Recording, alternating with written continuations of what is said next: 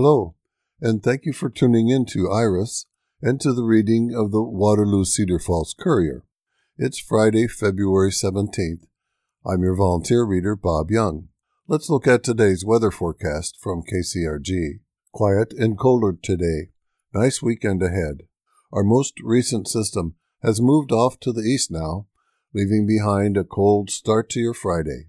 Plan on wind chills below zero to start your day, eventually moderating to the teens by afternoon. The sunshine will help for sure, with the highs generally into the 20s. We still expect a nice weekend, with highs into the upper 30s to lower 40s each afternoon. While the wind won't be too bad, a weak front coming through on Sunday morning may feasibly kick out some gusts of 20 mile per hour or so. Either way we look at it, it's a good weekend, though, with no Arctic air around. We're watching for a potential system next week. The weather turns active again in mainly that Wednesday to Thursday time period, when yet another winter storm looks to impact the Midwest. While details can't be ironed out at this distance, a big picture does raise a flag that it's probably worth watching. It seems a mix of rain, sleet, freezing rain, and snow are all on the table, and multiple states could be involved, including Iowa. It seems we are on that storm on a Thursday cycle, and it could very well repeat next week. In the meantime, enjoy the weekend. The sun rose this morning at 7:03 a.m., and it will set this evening at 5:44 p.m. Looking at the front page of the Courier today, we have these stories to read. Proposed standards high for pipelines, for the birds. Pence rails against transgender policies. And let's begin reading the top story. Governor signs malpractice cap. New law limits doctors and hospitals' liability on non-economic awards. Story filed by Aaron Murphy of the Courier's Des Moines Bureau. Dateline Des Moines. Cash awards for pain, suffering, and other non-economic complications from medical malpractice lawsuits will be capped under a new provision signed into law Thursday by Iowa Governor Kim Reynolds.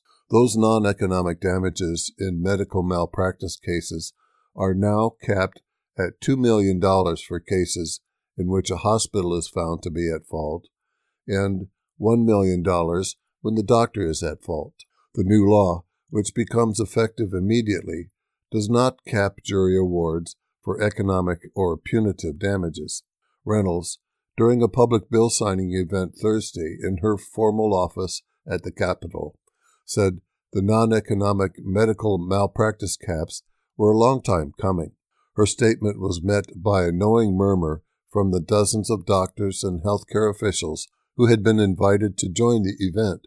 Reynolds said the new law marks an important day for healthcare access in our state. We're in a much better position to recruit and retain physicians in our communities and really preserve access to care for rural Iowans, Reynolds said. Proponents of the legislation said it was needed to help contain insurance costs for hospitals and to help recruit and retain doctors. Iowa has been among the 22 states without a cap on non-economic awards in medical malpractice lawsuits, according to a 2020 report from New York Law School Center for Justice and Democracy. Of the states that share a border with Iowa, Wisconsin, South Dakota, Nebraska, and Missouri have caps on non-economic damages in medical malpractice cases. Minnesota and Illinois do not. Of the roughly 160 average annual medical malpractice lawsuits that have been filed in Iowa since 2017, only 8% went to trial, according to analysis from the state's Nonpartisan Legal and Fiscal Analysis Division. Representatives from the community have pointed in particular to two judgments from 2022 in Iowa, a $97.4 million award to a family whose newborn suffered brain damage when its head was crushed due to health care providers using improper procedures during delivery, and a $27 million award to a man whose case of bacterial meningitis was misdiagnosed as the flu. Quote, to recruit the best and brightest, to keep these providers in Iowa, we need to have a stable practice environment, said Kevin Kincaid, the CEO of Knoxville Hospital and Clinics, who was invited to speak at the bill signing event. This bill is a crucial step forward in helping Iowa to be a more attractive place to practice medicine, a place for folks to move their families and to be part of this great state. We believe this bill is a fair compromise in balancing the need for access to high-quality care. The new law, in the form of House File 161, divided state lawmakers along unusual political lines. While mostly Republicans supported the bill, only one Democrat voted for it. It was opposed by a mixture of Democrats and the more socially conservative Republicans, who likened the proposal to placing a monetary value on an individual's life. Opponents of the proposal also noted that other states with medical malpractice caps also are struggling to find doctors. They said insurance reimbursement rates are a far more pressing issue. The Republican state lawmaker who guided the bill through the legislative process in the House and supported its passage, Representative Ann Meyer of Fort Dodge, lost her 5-year-old son to what she described as a medical error. Quote, I was very angry at the time as well, Meyer said during debate over the proposal. Quote, no amount of money will bring Nick back, and I feel that loss every single day, unquote. Next, we have a story filed by Caleb McCullough titled, Proposed Standards High for Pipelines. Dateline Des Moines. Carbon dioxide pipelines would face large hurdles to being greenlit in Iowa under a bill proposed by a group of House Republicans. It would require pipeline companies to obtain 90% of the miles along their proposed route through voluntary easements before being granted eminent domain authority. It also would block the Iowa Utilities Board from granting a permit to a pipeline company until a federal regulator has laid out new safety guidelines for carbon pipelines. The bill, which is co-sponsored by 22 House Republicans, including Speaker Pat Grassley, looks to address concerns from landowners along the more than 1,500 miles of carbon dioxide pipeline that 3 companies have proposed in the state. Other provisions in the bill, which will be introduced Monday, include the following. The Iowa Utilities Board could not grant a permit for a CO2 pipeline unless it is in compliance with all relevant local zoning ordinances. Also, a CO2 pipeline companies must have successfully acquired all other state permits before being granted a permit in Iowa, and CO2 pipeline companies would be required to give regular progress reports on easement acquisition. And finally, landowners would have more opportunity for compensation from eminent domain and options to challenge violations of restoration standards. Speaking with reporters on Thursday, Representative Steve Holt, a Republican from Denison, said the inspiration for the bill comes from opposition to using eminent domain to build the privately owned projects. Holt said eminent domain should be used only for essential government services. The 90% threshold was established in part on recommendation from the Iowa Farm Bureau, Holt said, and because it's a number he thinks House Republicans can broadly support. Quote, I have an issue with other people's property being taken for what is an economic development project, and I think that's where we confuse public use for public benefit, he said.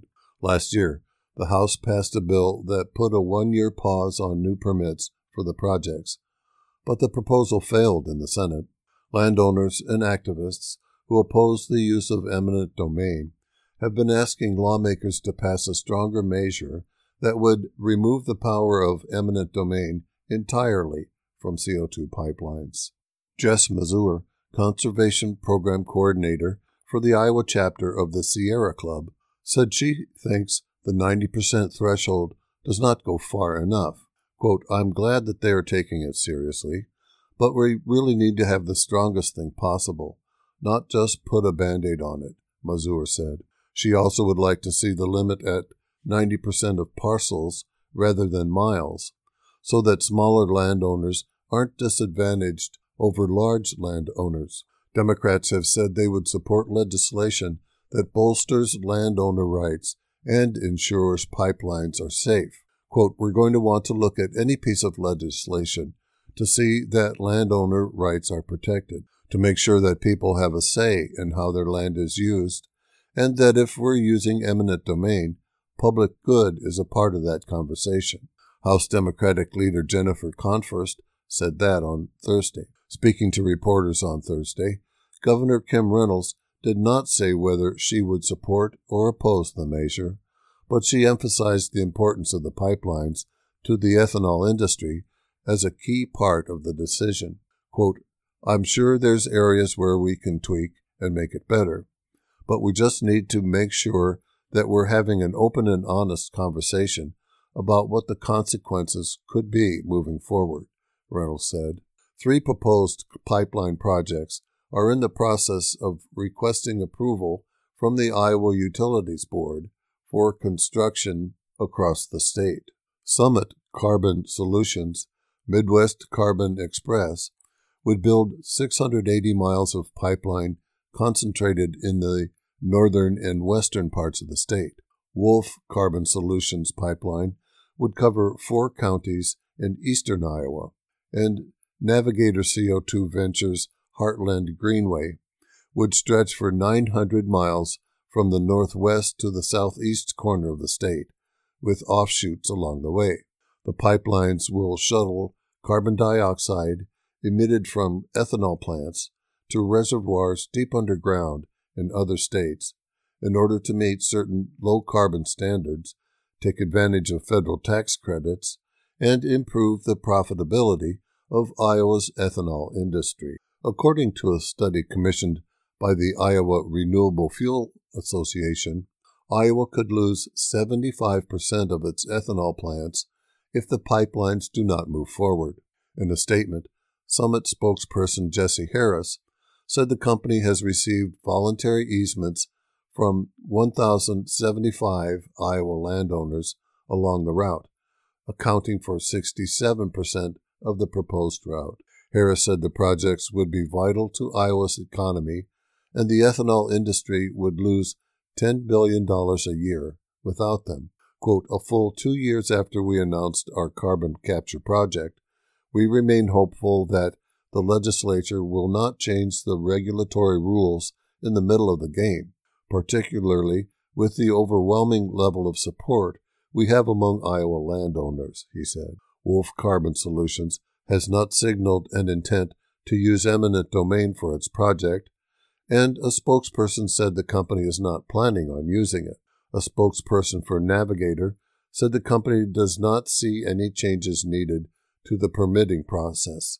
Senator Jeff Taylor, Republican from Sioux Center, and Representative Tom Gianeri, Republican from Lamar's, have introduced bills that would further limit CO2 pipelines, including a bill that entirely repeals eminent domain authority for the projects. The Pipeline and Hazardous Materials Safety Administration, a division of the Department of Transportation, sets safety standards for CO2 pipelines. The agency is in the process of reviewing its rules in response to a pipeline burst in Sataria, Mississippi. Those rules likely won't be ready for at least a year, and Holt said he wants to hold off on permitting new projects until the regulations are finalized. Quote, "Our understanding is that there are new safety guidelines coming within the next 12 to 18 months, and so we're concerned about waiting until those new safety guidelines come out, based upon some of the things that have happened recently with the pipelines," Holt said. Our next story is titled "For the Birds," and it begins with a photograph of 2 young girls sitting on the floor, and the photograph is taken from above. Both of the girls are holding binoculars, and they have bird lists and cameras there with them on the floor. This story came from the Associated Press. At 25, Backyard Bird Count shows power of citizen science globally. It's a given that when the great backyard bird count begins Friday, Steve and Janet Kistler of Hart County, Kentucky, will be joining in. They've done so every year since the now global tradition began 25 years ago. For Moira Dalabar, a middle school math teacher, a couple of hours away in Lexington, this will be her first count. She's leading a group of students and parents to an arboretum for an exercise in data gathering. They're expected to be among hundreds of thousands of people around the world, counting and recounting every 4 days. Last year, about 385,000 people from 192 countries took part in the Great Backyard Bird Count, or GBBC. Quote, every year, we see increased participation, and 2022 was a big jump, said Becca Rodomsky-Bish, the project's leader at the Cornell Lab of Ornithology in Ithaca, New York, which organizes the count along with the National Audubon Society and Birds Canada. In India, which had the highest participation outside the U.S. last year, tens of thousands of people submitted bird checklists, and 28% increase from 2021. This global data goes into the eBird database used by scientists for research on bird populations, which have declined sharply overall in the past decades. It's part of a rise in citizens' science projects in which volunteers collect data about the natural world for use by researchers. And if it gets more people interested in bird watching, so much the better, says Steve Kistler. Quote, it's fun and important to get the numbers, but it's also a joyful thing to do, says Kistler, 71, who leads bird watching trips near his home and abroad. Many bird watchers use eBird year-round, and it has collected huge amounts of data, often between 1 million and 2 million bird checklists a month from around the world in the past couple of years, said Radomsky-Bish. Those numbers help researchers track the ups and downs of various species, which then helps determine the direction of conservation efforts. Quote, the net number of birds around the world, we're losing them, says Radomsky-Bish. A 2019 study by Cornell researchers found there were 3 billion fewer birds in North America than in 1970. Quote, the bad news is that the declines are coming out strong and hard in the data. Radomsky-Bish adds, quote, the good news is if we didn't have the data, we wouldn't know. And that helps a lot of areas take direct action. The pandemic contributed to the surge in interest in the GBBC and birds in general, she says. Birds were company during this period of isolation, she says, and observing them is an acceptable way to connect with the natural world. Birds are everywhere. You don't have to leave your house. They will come. And they're charismatic. They're fun and fascinating to watch, unquote. Compared with other counts, including Audubon's 123-year-old Christmas bird count and the Cornell Labs Project Feeder Watch, the GBBC is accessible to beginners. Here's how it works. Participants watch birds, whether that means looking out the window for 15 minutes or taking a longer trip to a nature area. Organizers recommend the Merlin Bird ID app to distinguish birds by size, shape, song, or other characteristics. Many participants also carry field guides and binoculars along with their phones. They then enter the findings into the eBird app. Quote, anyone can say, I can contribute to science. It's easy. I can identify one bird over a 4-day period, and I've done my part, says Radomsky-Bish. Counting in February, she says, provides a snapshot right before many birds start their annual migrations. Dalabar, who teaches at the Redwood Cooperative School in Kentucky, has been preparing her classes with information about local species and practicing with the Merlin app. The kids will record bird sightings with pencils and clipboards, and parent volunteers will enter those numbers on phones. Quote, "It'll be authentic data that we collected ourselves that real scientists are going to use. There's purpose and action behind it, which is special for them, being connected to the wider world," Dalibor says. Giving young children an appreciation of nature is the priority for Ganeshwar S.V., director of the Salem Ornithological Foundation in India. He helps get schools involved in conservation programs, including the GBBC, and says the goal, quote, "is not to count, but to just enjoy the birds," unquote. Next, we have a story from Tom Barton of the Courier's Des Moines Bureau. Pence rails against transgender policies. Former Vice President targets public schools' left-wing culture war. Dateline Cedar Rapids. In a precursor to a potential run for the White House, former Vice President Mike Pence took aim Wednesday at the Linn-Mar Community School District and its transgender-affirming policies during a rally in the early GOP nominating state. Quote, "No one should have a greater role over what our children are learning or the values they're being taught than their parents," Pence said to a room full of parents and supporters at a pizza ranch in Cedar Rapids. The Linn-Mar policies, adopted last year but largely in place in many other schools, districts as well, spell out inclusive practices for transgender students, including giving them access to restrooms, locker rooms, or changing areas that correspond with their chosen gender identity. Students in the 7th grade or above could request a gender support plan that calls for teachers and peers to address the student by a new name and new pronouns. The policy keeps it up to the students as to whether to notify parents. Pence said, quote, "Average Americans have been dragged into a left-wing culture war that has invaded our schools, our colleges, and our workplaces. Quote, every day we are told that not only we have to tolerate the increasingly bizarre obsessions with race and sex and gender, but we have to enthusiastically participate or face severe consequences," said the Republican former vice president. Quote, "And nowhere is this problem more severe than in our public schools." In addition to gender-affirming policies, Pence also mentioned critical race theory, calling it state-sanctioned racism. The broad-based term was developed in the legal field and largely taught in law schools and other graduate-level settings, that racism is systemic in the nation's institutions. Many Republicans have since cast it as a culture war effort to rewrite American history and convince white people that they are inherently racist.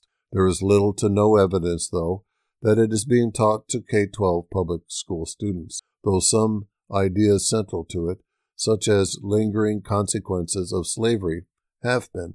The rally was part of an outreach campaign by Advancing American Freedom, a group formed by Pence in 2021 and financed by his supporters. The campaign, which will include digital ads, rallies, and events, seeks to combat policies it says effectuate students' gender transition without parents' knowledge and restore parental rights, unquote. The visit coincided with oral arguments before the 8th Circuit Court of Appeals in St. Paul, Minnesota, in a case brought by a group representing parents of Linn-Mar students against the school district. Advancing American Freedom filed an amicus brief along with 20 other pro-family organizations in support of the lawsuit against Linn-Mar.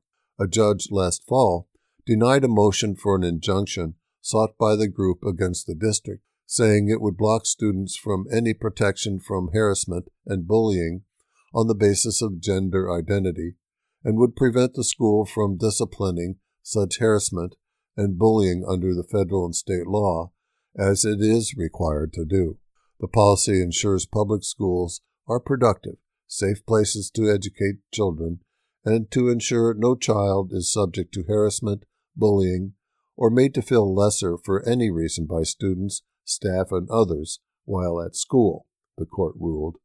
The parents who filed the lawsuit argue the policy allows school staff to create a gender support plan without the consent and assert their fundamental right to make decisions about the care, custody, and control of their children, according to court documents. They also fear children could be unfairly punished for not using a student's preferred pronouns or voicing certain opinions concerning transgender issues. None of the parents, though, assert their child had been given a gender support plan without their consultation, or that any child has been disciplined for any misuse, intentional and repeated or otherwise, of another child's name or pronouns. Quote, "Everybody has a right to go to school and be safe," said Amy Wichtendahl, a Hiawatha City Council member and the state's first transgender elected official. Quote, "We're here for the freedom of all students to live authentically," unquote. Wichtendahl was among a group of roughly 50 protesters who held American and LGBTQ pride flags and signs that read, quote, "Love welcomes all," "Trans rights are human rights," and "Don't legislate hate." The issue has become a rallying cry with conservatives across the state. Now we turn the page to the Cedar Valley section, and we read the Metro Briefs column. Area churches aid Harvest of Hope, Dateline Waterloo. Harvest of Hope, in its 18th year of helping alleviate world hunger, sent a total of $25,700 to Growing Hope globally for 2022 to support projects in Paraguay, Kenya, and Tanzania. 3 area churches participate in the project: South Waterloo Church of the Brethren, as well as St. Timothy and Zion Lutheran Churches of Hudson. Local participating farmers and businesses include Barley Farms, Rossello Brothers, and Kevin and Diane Siddig of Waterloo, Brad and Lynn Ort of Rhinebeck, and P&J Equipment of LaPorte City. Over the past 18 years, this local growing project has raised $406,660. These dollars have helped 7,393 people move toward food security. It costs $55 for someone involved in one of the Growing Hope programs to become food secure. For more information on Growing Hope globally, go online to growinghopeglobally.org.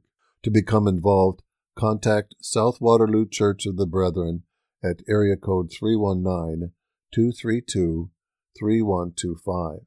Next, Oddfellows Dinner set for Sunday, Cedar Falls. The Independent Order of Oddfellows Lodge will be hosting a Swiss steak and ham dinner on Sunday from 10:30 a.m. to 1 o'clock p.m.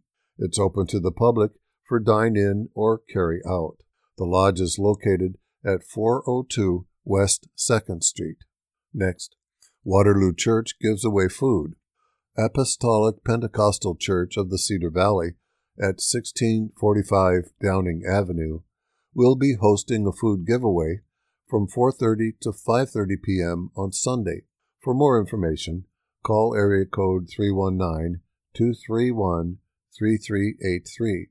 The church is affiliated with the Northeast Iowa Food Bank. Next, Waterloo Schools sets conferences. Parent-teacher conferences are coming up for all schools in the Waterloo Community School District. They will be held Tuesday, 4 to 7:30 p.m., and February 23rd from noon to 8 p.m.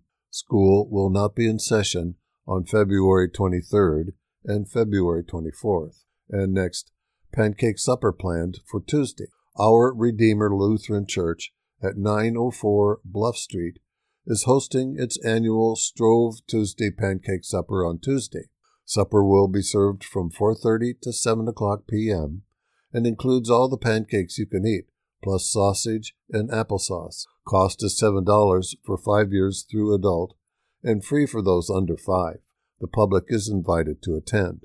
Next, Button Club plans to meet. Waterloo. The Black Hawk Button Club will meet on Wednesday from 1 to 4 o'clock p.m. at St. Paul's United Methodist Church, 207 West Louise Street. The program will be a demonstration and hands-on activity to make a fabric and button greeting card. The meetings are always open to the public. Anyone interested in the art, history, and preservation of buttons is welcome to attend. To view some of the club members' collections and button crafts, see a display at the Cedar Falls Public Library during the month of February. For more information, please contact Anna at area code 319-415-7550. And the last one is BPW to award 5 scholarships. Cedar Falls. The Cedar Falls Business and Professional Women are accepting applications now through April 15 for a total of 5 $1,000 scholarships. 2 $1,000 Marie Robinson Memorial Scholarships will be awarded to eligible applicants who are non-traditional undergraduate nursing students. In addition, 3 $1,000 scholarships will be awarded to non-traditional undergraduate students. Application and instructions can be found on the group's Facebook page, Cedar Falls Business and Professional Women. To be eligible for consideration, a completed application and required support documents must be submitted or postmarked by April 15th. For additional information or questions, contact Mindy Doyle, President, Cedar Falls Business and Professional Women, at Post Office Box 1164, Cedar Falls, Iowa 50613, or email to bpwcedarfalls@gmail.com, or call area code 319-230-4782. And now, listeners, at this time we want to remind you that you're listening to the reading of the Waterloo Cedar Falls Courier for Friday, February 17th on IRIS, the Iowa Radio Reading Information Service for the Blind. Now, let's turn to today's obituaries.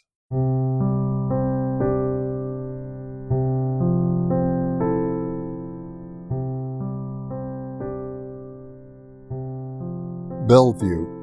Nancy Sue Henzie Olson, 77, of Bellevue, formerly of Waterloo, passed away on Wednesday, February 15th, 2023, at her home surrounded by her family. A private celebration of life will be held at a later date. Local arrangements are entrusted with Hatchman Meyer Funeral Home and Cremation Service in Bellevue. Nancy was born July 12, 1945, in Waterloo, Iowa, the daughter of Henry and Audrey Fordyce Henzie.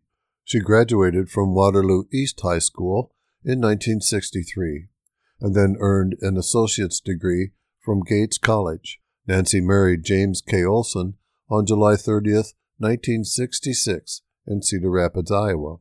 She worked for Control-O-Fax in Waterloo for 30 years, then Office Concepts for 10 years, before retiring and moving to Bellevue, Iowa, to be closer to family. Nancy cherished her time with family and friends, reading, watching movies, and spending winters in Florida with Jim. The family would like to thank all the staff of Hospice of Jackson County, especially Irwin, Angela, Kim, and Diane. Thank you, Doctors Chris Stile and Mark James. Memorials and condolences may be mailed to Hackman Meyer Funeral Home at 100 North 6th Street in Bellevue, Iowa, 52031, in care of Nancy Olson family. Online condolences may be expressed to the family at www.hackmanfuneralhome.com. Next, in Minot, David McKinley, 88, Minot, formerly of Waterloo, Iowa, died Thursday, February 9th, 2023, in a Minot assisted living facility. David is survived by his children, Diane, spouse Alan Fright, and Sherry, spouse Mark Morrison. A service will be held at 10 o'clock a.m. on Monday, February 20th, 2023, at Journey Church in Minot, North Dakota. To view a live stream of the service or share memories and condolences, access his obituary at www.thomasfamilyfuneralhome.com. Interment will be at Rose Hill Memorial Park, Minot, North Dakota. Visitation is Sunday from 1 o'clock p.m. to 3 o'clock p.m. at the Thomas Family Funeral Home in Minot, North Dakota. Memorials are preferred to KHRT Radio or Youth for Christ. Now here, the Courier lists death notices for 2 people. Lois, known as Jean Baldwin, 96, of Waterloo, died Wednesday, February 15, 2023, at Pro Medica Skilled Nursing and Rehabilitation. Arrangements for Lois are with Locke Funeral Services at Tower Park. And Richard, known as Dick L. Selvig, 68, of Charles City, died Tuesday, February 14, 2023, at his home. Arrangements are with Fullerton Hague Funeral Home and Cremation Services in Charles City. That was the last of the obituaries in today's Courier. Now let's turn to the opinion section. Our first editorial comes from the Storm Lake Times pilot written by Art Cullen, titled, "The Iowa Way is really a big corporate con using Jesus as a prop. We are led to believe that the gay bashing and book banning are some sort of unique Iowa grassroots thing, a mom's uprising in defense of decency for fear that the elementary holiday music concert will turn to a drag show. Moms for Liberty are showing up at school board meetings raising Cain over dirty books, and the governor says that if one is banned in Orange City, it shall be so in Storm Lake. School voucher bills are being pressed across the Midwest, funded by charter school companies that stand to make a fortune. It is not because of the good parents of St. Mary's prayed long and hard for God to open up the government's eyes and treasury to the value of a good Catholic education. Guns are being handed out to teachers and secretaries in Cherokee and Spirit Lake schools, as voters approved a gun rights amendment to the state constitution that pretends to supersede the Second Amendment to the United States Constitution. It was funded by Beltway political action groups. The Iowa Supreme Court has been remade after Iowa family leader, whose leader Bob Vanderplatz hauled in wheelbarrows of money from out of state to unseat 3 justices who ruled that we must not discriminate against gays. The refashioned court rules that there is no right to abortion and, by the way, that agrochemical complex shall not be regulated. The real objective.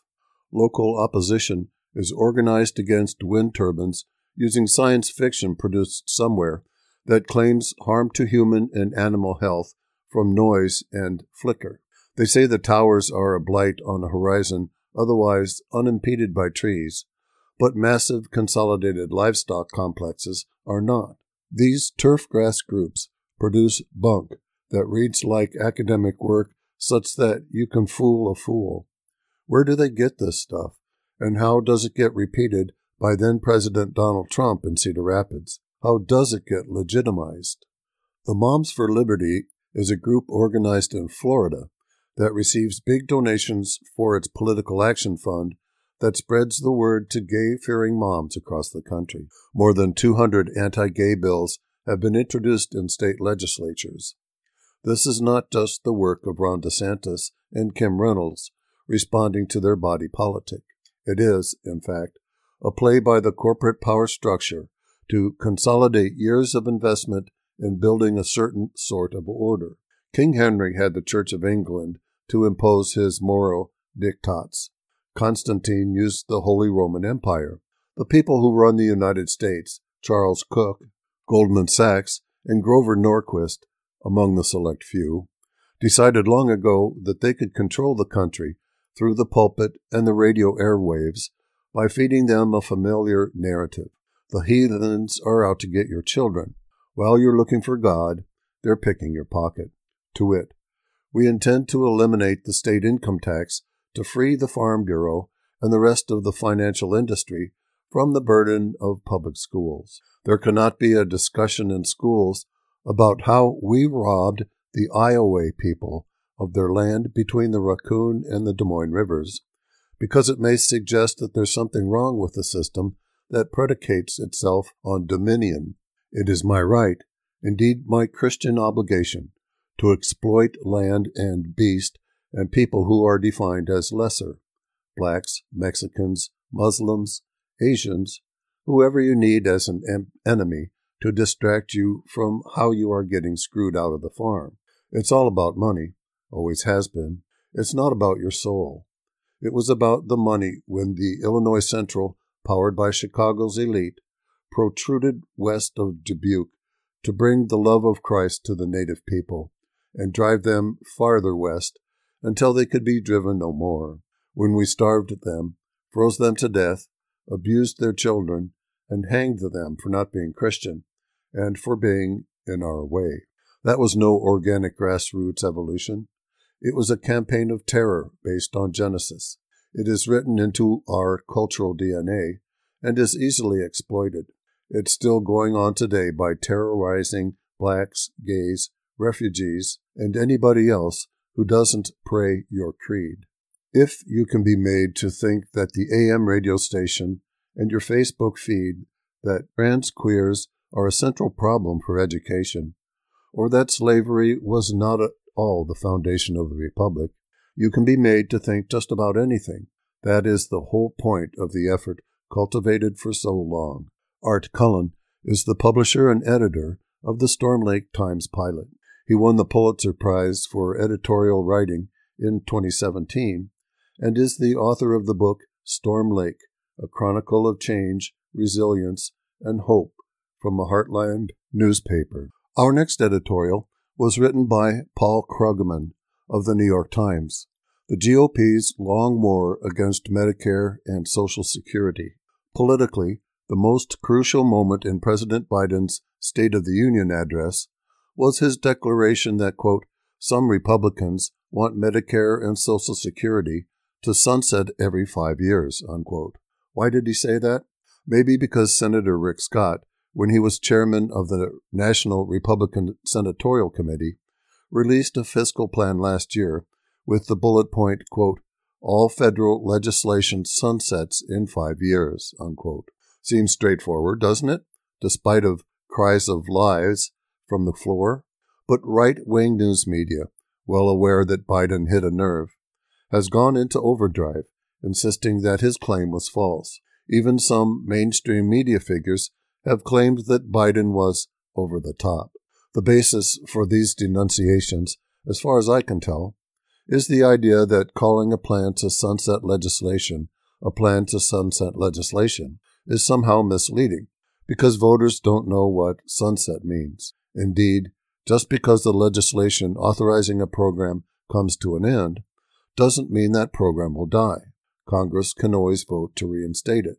But, of course, many Republicans do want to eviscerate these programs. To believe otherwise requires both willful naivete and amnesia about 40 years of political history. First of all, if Republicans had absolutely no desire to major cuts in America's main social insurance programs, why would they sunset them and thus create the risk that they wouldn't be renewed? As Biden might say, come on, man. And then there's that historical record. Two things have been true ever since 1980. First, Republicans have tried to make deep cuts into Social Security and Medicare every time they thought there might be a political window of opportunity. Second, on each occasion, they've done exactly what they're doing now, claiming that Democrats are engaging in smear tactics when they describe GOP plans using exactly the same words Republicans themselves used. So, about that history, it has been widely forgotten, but soon after taking office, Ronald Reagan proposed major cuts to Social Security, but he backed down in the face of a political backlash, leading analysts at the Cato Institute to call for a Leninist strategy, their word, creating a coalition ready to exploit a future crisis if and when one arrived. To that end, Cato created the Project on Social Security Privatization, calling for replacing Social Security with individual accounts, which George W. Bush tried to do in 2005. But then, however, Cato had quietly renamed the project. Privatization polled badly, and Bush insisted that it was a trick word used to scare people. So there's a history here, and there's a similar history for Medicare. Many people probably recall that Newt Gingrich shut down the federal government in 1995. I don't know how many people realize that Gingrich's key demand was that President Bill Clinton agree to large cuts in Medicare and Medicaid. After Republicans gained control of the House in 2010, Paul Ryan began pushing for major cuts in spending. One key element was converting Medicare from a system that pays medical bills to a system offering people fixed sums of money to be applied to the purchase of private insurance, that is, vouchers. But many, though not all supporters of the Ryan plan, insisted that calling vouchers vouchers was a left-wing smear. So are people who claim that Biden was over the top unaware of this track record? Do they really not know that Republicans have spent more than 4 decades trying to find ways to undermine Medicare and Social Security? Are they unaware that there's a long history of Republicans whining that Democrats are engaged in smear tactics when they describe Republican policies using exactly the same words Republicans use themselves, until political consultants urge them to find euphemisms? Well, I don't think Biden is going to let up. He knows, as do his hysterical opponents, that his attacks are effective, and he has the facts on his side. Oh, and one Republican who might be especially vulnerable to Democratic attacks over social insurance programs is Ron DeSantis. Before becoming Florida's governor, DeSantis enthusiastically endorsed Ryan's Medicare voucher proposal and declared that allowing seniors to retire in their late 60s was unsustainable. As governor, DeSantis has made headlines with culture war attacks on education and his opposition to public health measures. But in some ways, his biggest achievement, if you might call it that, has been blocking the expansion of Medicaid in his state under the Affordable Care Act. In so doing, he's leaving hundreds of thousands of Floridians with no realistic way to get health insurance, and is leaving billions in federal funds on the table. True, Medicaid, like Medicare and Social Security, is means-tested, but it's also extremely popular. DeSantis's actions suggest that he's an ideologue who hates social programs on principle. So go back to our original premise. When Biden suggests that some Republicans want to eviscerate key programs, he's right. And Ron DeSantis is almost surely one of the Republicans he's right about. Next, we have an editorial written by David French of the New York Times. The law is closing in on Trump. There are now 3 clear indicators that criminal probes of Donald Trump are rapidly reaching a conclusion.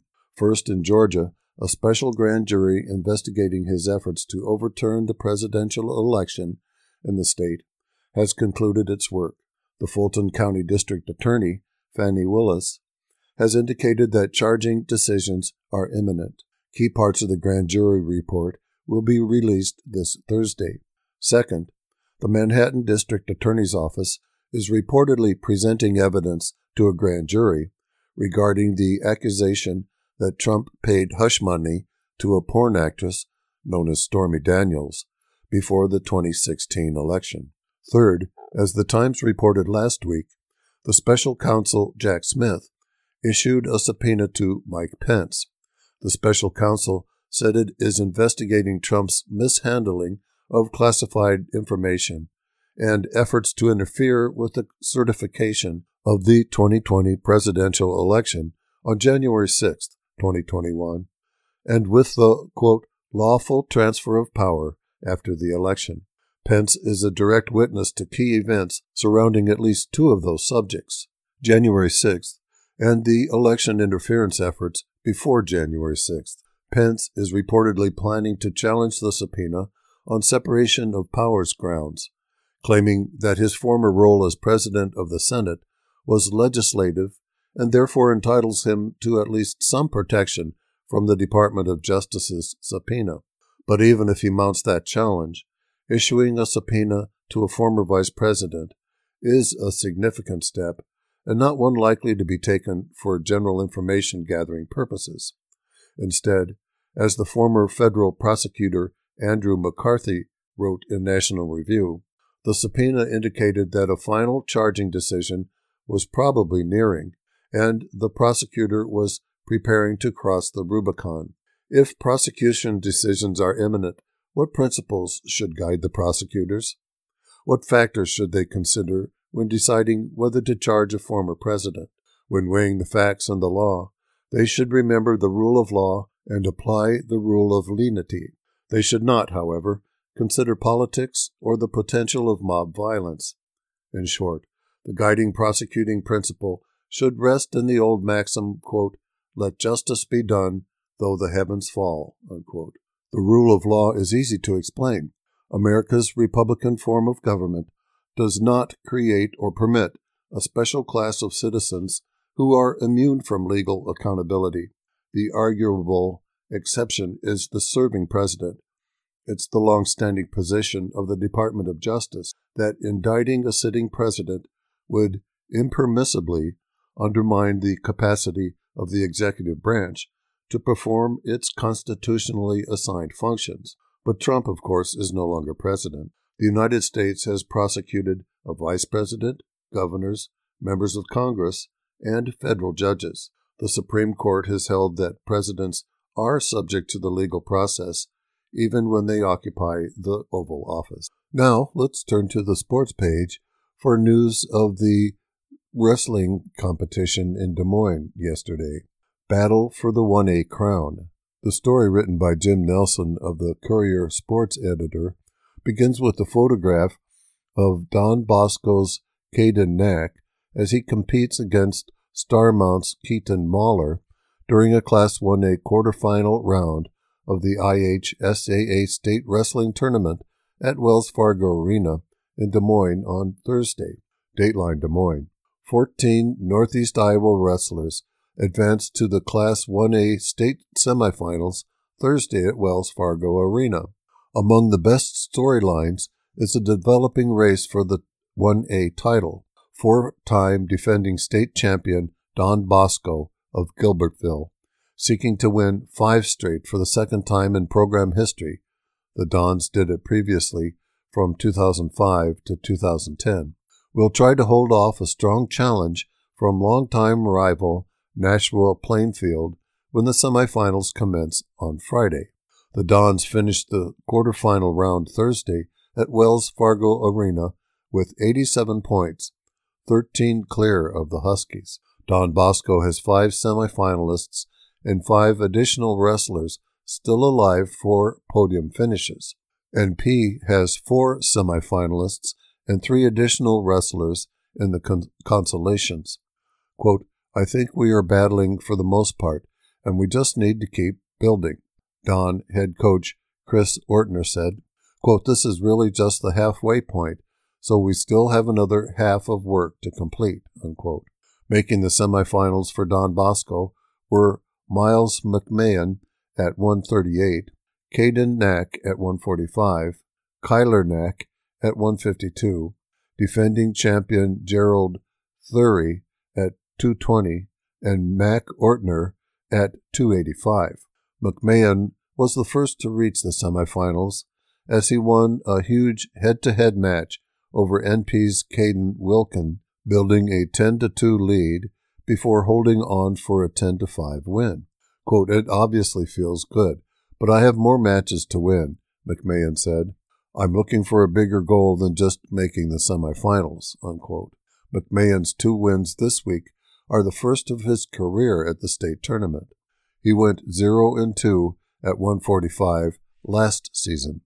Quote, "It feels good to make the semifinals," McMahon said. "Last year was tough, but I knew I had to get better in order to improve and make the podium this year," unquote. Caden Knack followed McMahon to the mat and quickly found himself down 3-0 to Starmount freshman Keaton Mahler. But Knack battled back, forced sudden victory, and then scored 25 seconds into the extra period to earn his 3rd trip to the podium. Quote, "I started a little slow," Knack said. "I knew he was a good wrestler, but I had a lot of people back home that I could beat this kid, so I did. Quote, I knew I couldn't get flustered, Nack said of the early defeat. One takedown does not win a match, and that one takedown was not going to define our match, and there was no way I was losing, unquote. Ortner said he likes Nack's fight. Quote, that just proves to him he can go get a takedown when he needs one, Ortner said. He really almost had one at the end of the match, and then went and got one in the overtime. That was good effort by him, unquote. Kyler Nack beat Ryan Steinledge of I-35, 7-3, to reach the semifinals, while Theory pinned Brady Davis of Maquoketa Valley in 4 minutes 48 seconds at 2:20. Ortner followed with a 3-0 win over Keegan McMillan of West Sioux at 2:85. Still alive for the Dons in the consolation quarterfinals are Cole Frost at 113, Jackson Larson at 120, Andrew Kimball at 160, Jacob Theory at 170, and Landon Fernandez at 182. Quote, I feel pretty good, Schmidt said. Overall, I thought I wrestled a pretty good match in the quarterfinals. Quote, obviously, when you are little, you have big dreams, Schmidt said of being a 4-time medalist. It was to be a 4-timer state champion. Obviously, that didn't happen, but being a 4-time medalist is pretty cool, unquote. And now, listeners, that's going to do it for today's reading of the Waterloo Cedar Falls Courier for Friday, February 17th. I'm your volunteer reader, Bob Young. We want to remind you that you can access a recording of today's reading of the Courier and the other newspapers that we read around the state on our website, and that is iowaradioreading.org. And you can do that at any time. And we'd like to thank you for listening to your IRIS, Iowa's first and only radio reading service.